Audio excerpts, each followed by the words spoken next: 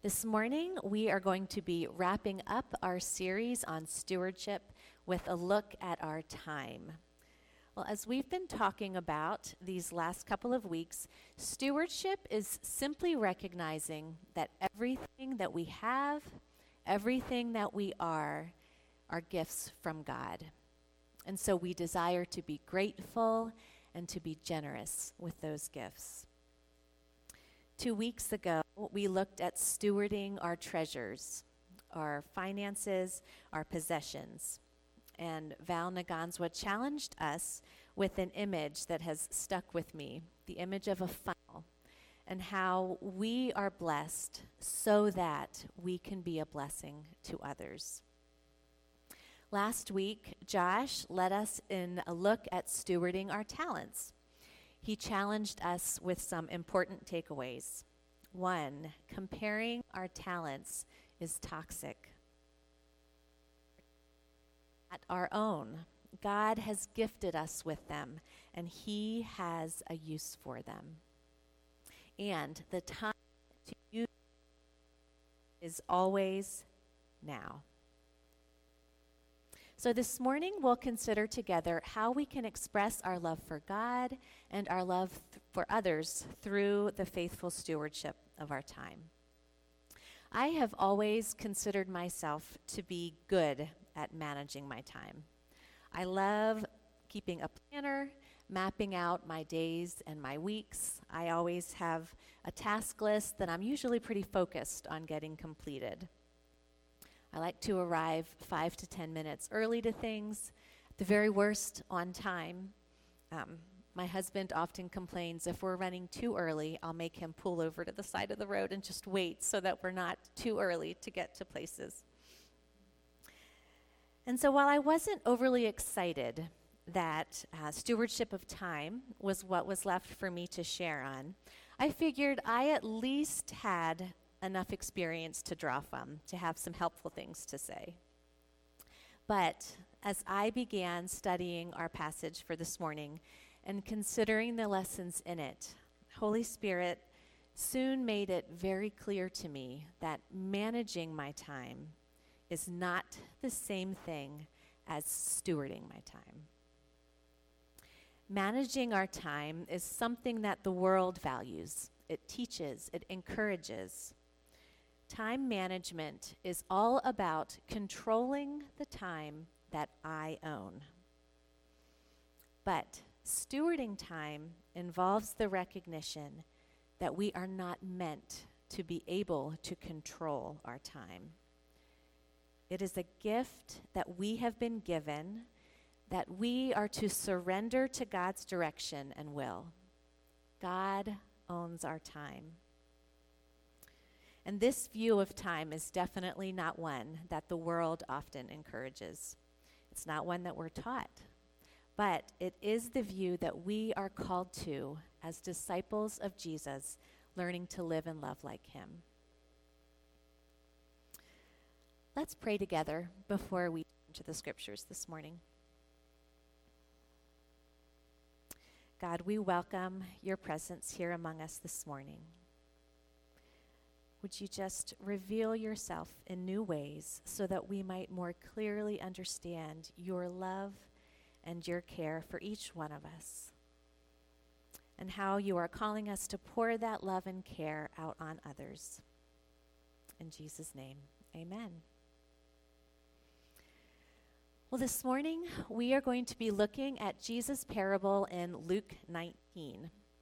It's not a very well-known parable, and it's called the parable of the minas. And we'll look together at what we can draw from this parable about stewarding our time. I'll be reading from the Amplified Version, which isn't one that we use very often here, but it is a unique translation that's designed to convey the full meaning of the original Greek, Hebrew, and Aramaic.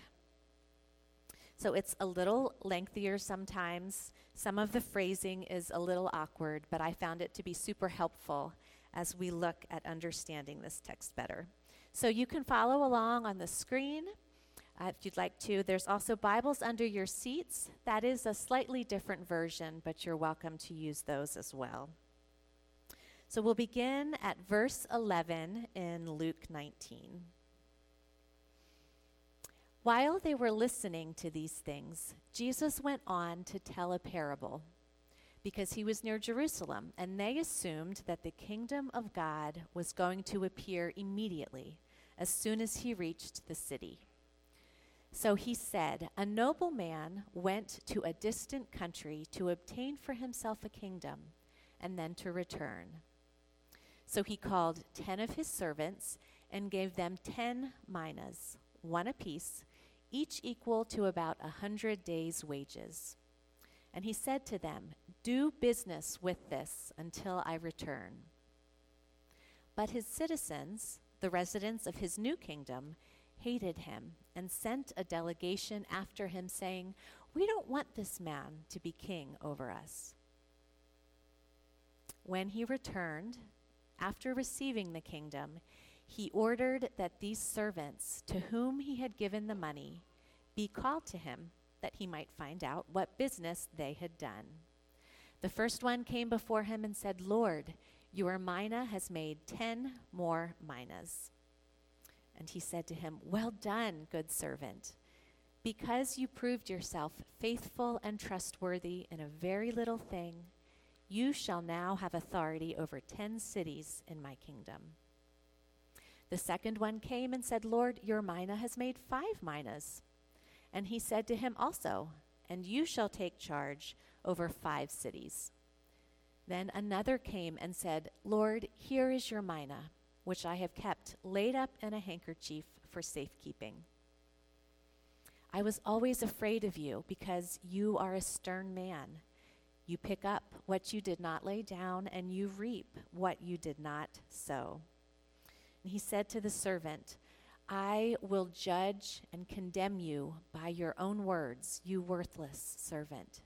Did you really know that I was a stern man, picking up what I did not lay down and reaping what I did not sow? Then why did you not at the very least put my money in a bank? Then on my return I would have collected it with interest.' And then he said to the bystanders, 'Take the mina away from him and give it to the one who has 10 minas. And they said to him, 'Lord, he already has 10 minas.' Jesus explained, 'I tell you that to everyone who has, because he valued his gifts from God and has used them wisely, more will be given. But from the one who does not have, because he disregarded his gifts from God, even what he has will be taken away.'" Well, as Josh reminded us last week, when Jesus teaches in parables, there are always deeper meanings than what is obviously being discussed in the story. Last week, we looked at the parable of the talents in Matthew 25.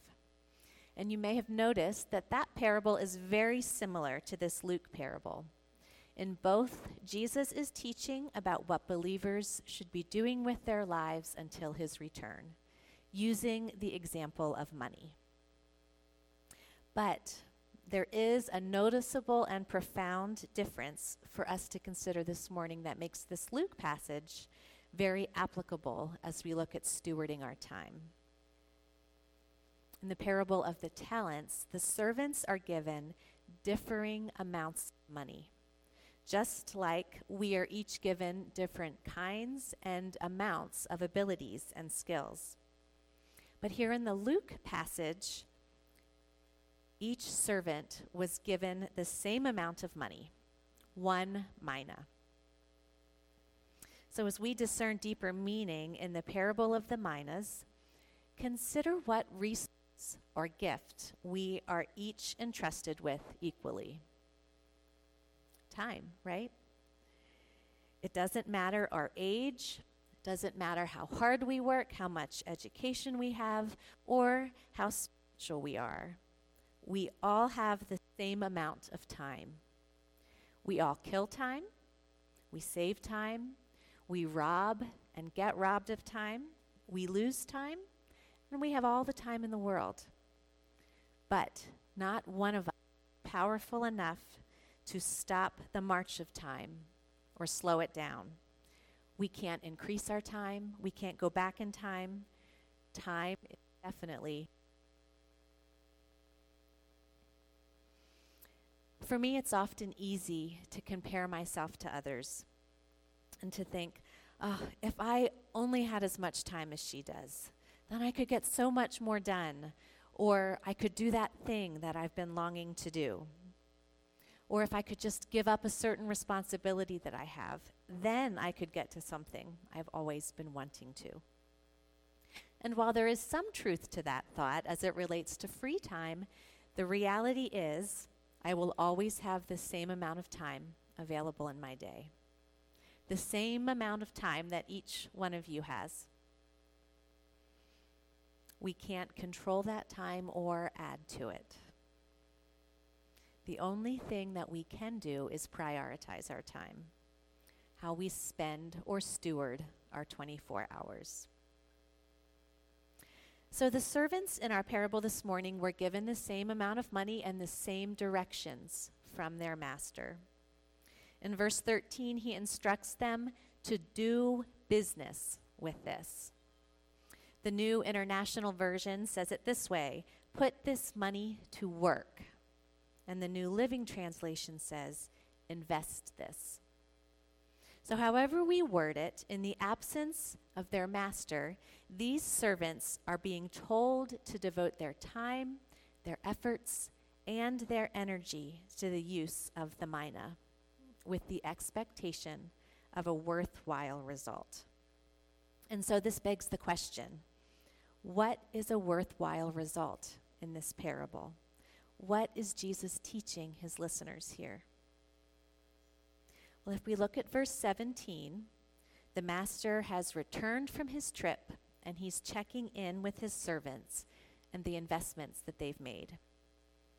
The first servant comes and reports his increase, and the master's response was, "Well done, good servant." He said, "Because you proved yourself faithful and trustworthy in a very little thing, you shall have authority over 10 cities." So why did the master say, "Well done" to his servant? Scripture says it's because he proved himself faithful and trustworthy. Pastor and author Rich Villodas shared a post on his socials recently that popped out to me as I was studying this passage. He says this: at the end of it all, Jesus will not say, "Well done, good and successful servant," or "Well done, good and influential servant," or even "Well done, good and high capacity servant." He says, "Well done, good and faithful servant." So success, our worthwhile result in stewarding time, is being faithful to what God has called us to do. Until Jesus returns, we are each called to steward our time by faithfully doing business and investing. But God isn't black and white about what the business is, about what it will look like. Several times this week, as I was preparing for this message, Holy Spirit brought to mind 2 Corinthians 3:17. It says, "Now the Lord is the Spirit, and where the Spirit of the Lord is, there is freedom." Friends, the Spirit brings freedom as we seek to steward our time. God doesn't give us a formula. He doesn't give us a rigid job description, a step 1, 2, and 3 of what it looks like to be a steward of time. Rather, we're each called to steward our time differently, and we can't compare our use of time to others. We can't judge how others spend their time, and other people can't tell us what to do and how to steward our time well. Only Holy Spirit can show us what being faithful with our time looks like.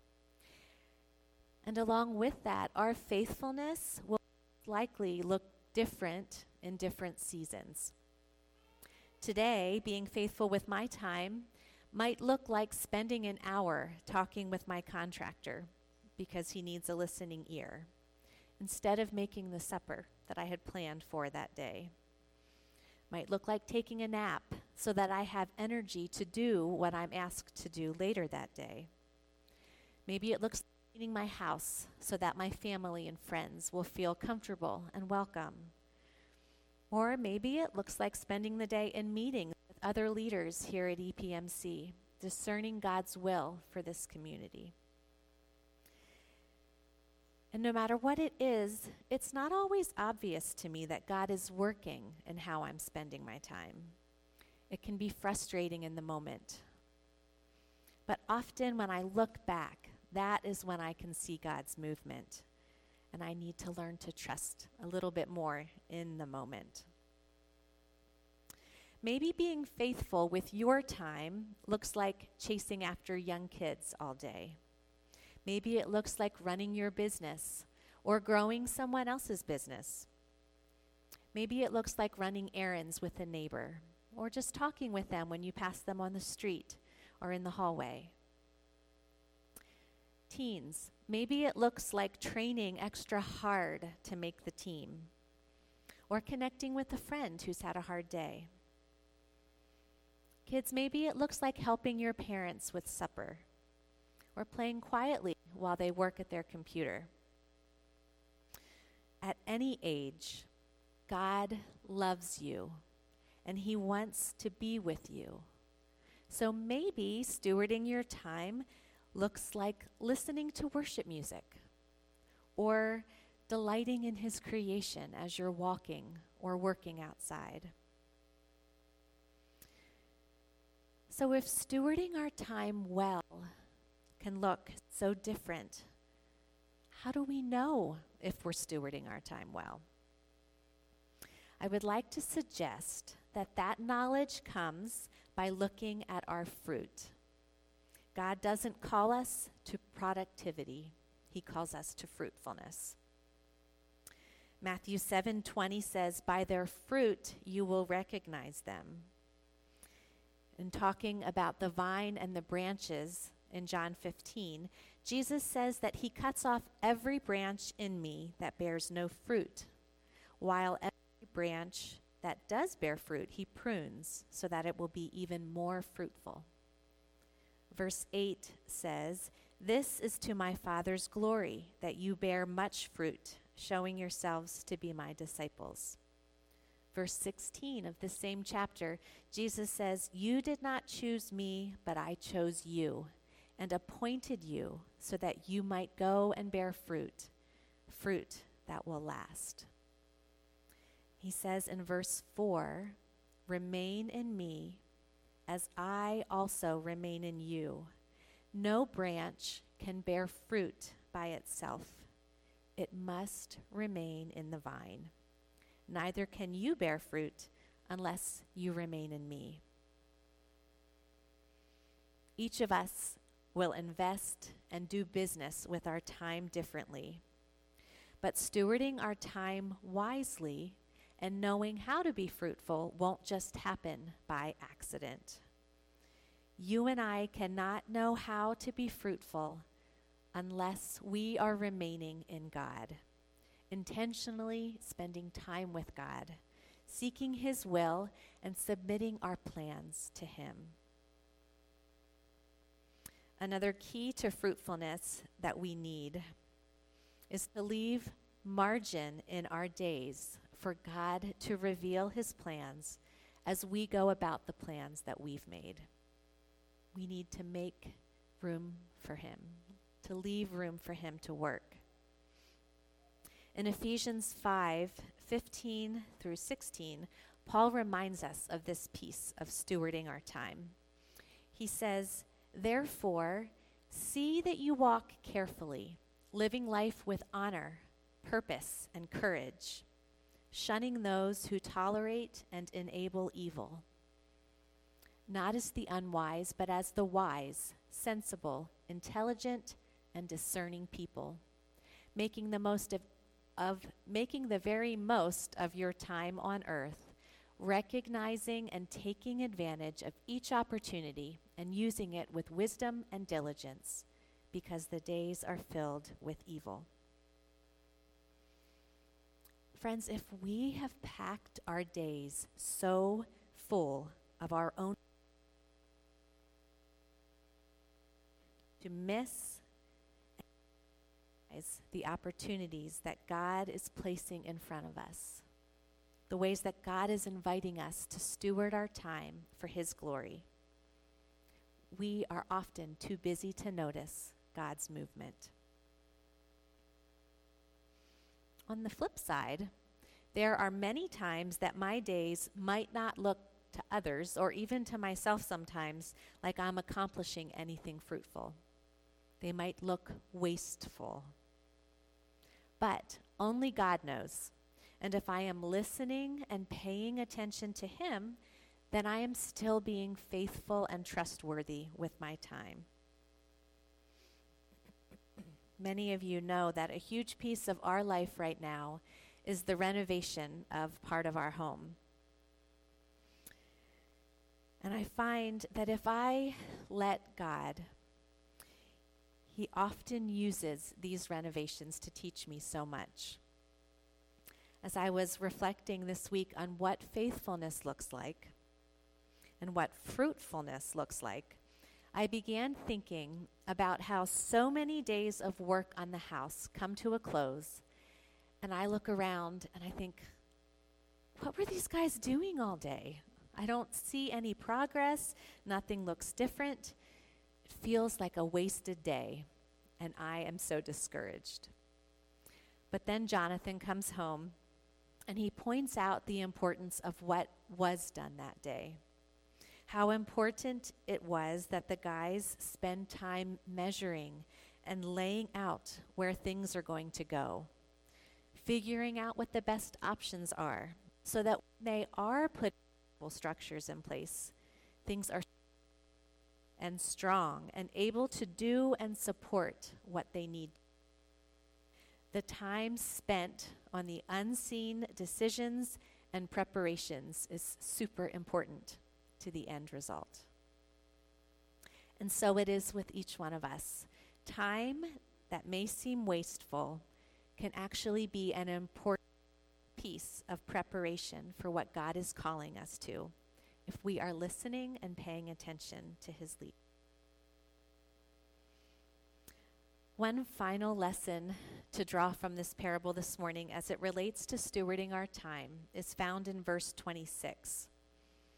As he concludes the parable, Jesus explains, "I tell you that to everyone who has, because he valued his gifts from God and has used them wisely, more will be given. But from the one who does not have, because he disregarded his gifts from God, even what he has will be taken away."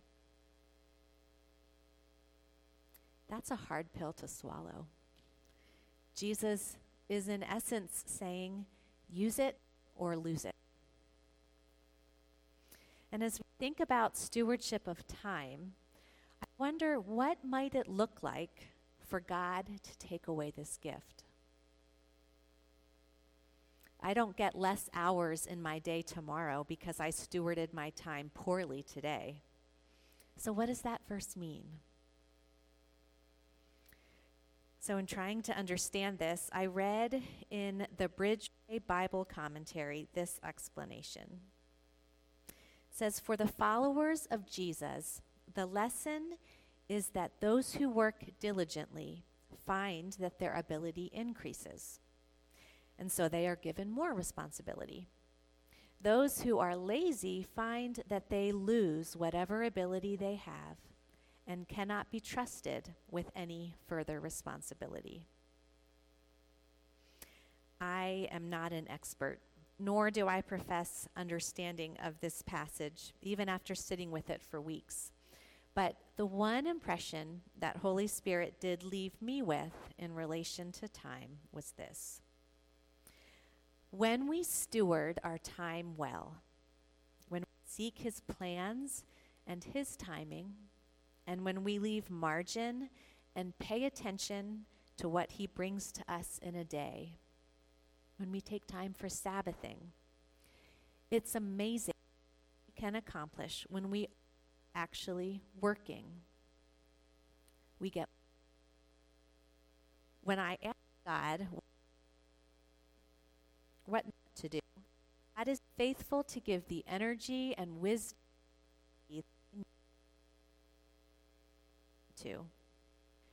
But when I don't seek His guidance, it can be painful and very draining to complete tasks.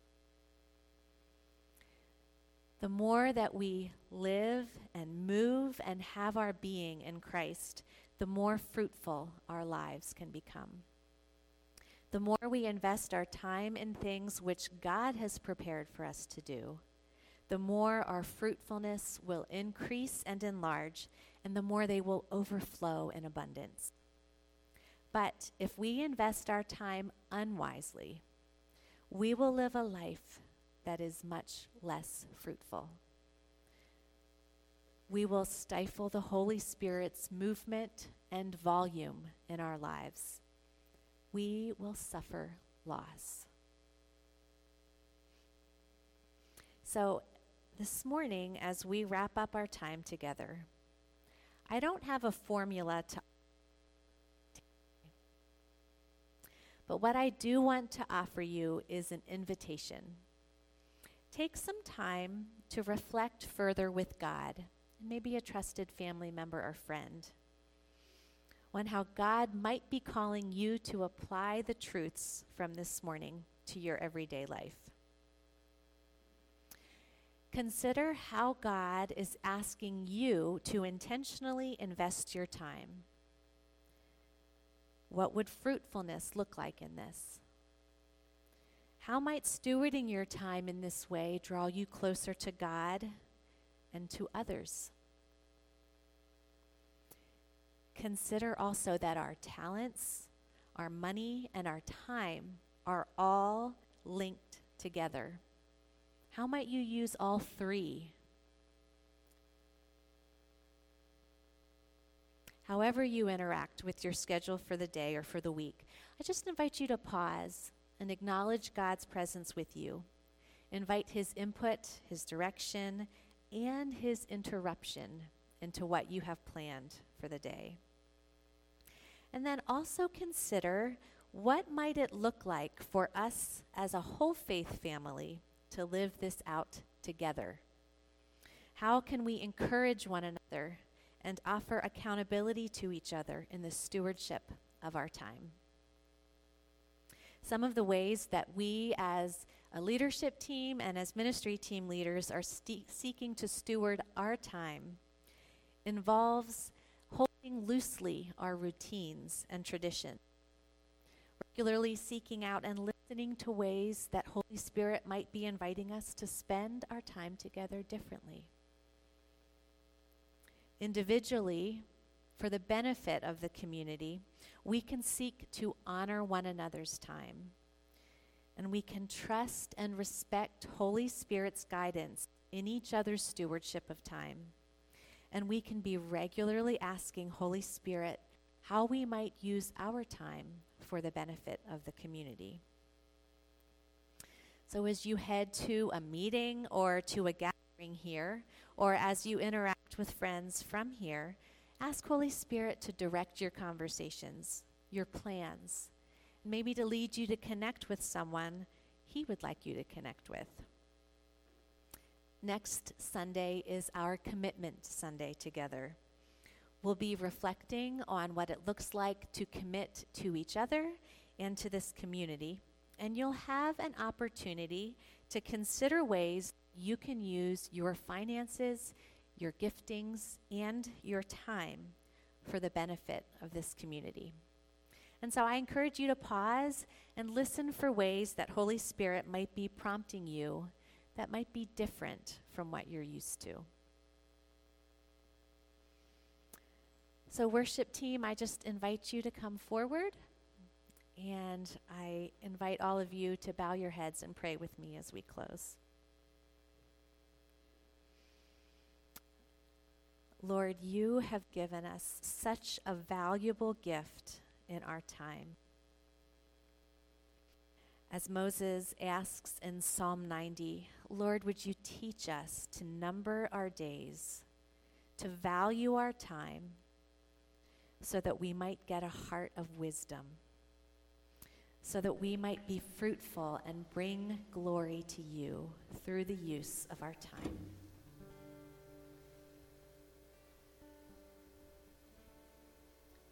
In Jesus' name, amen.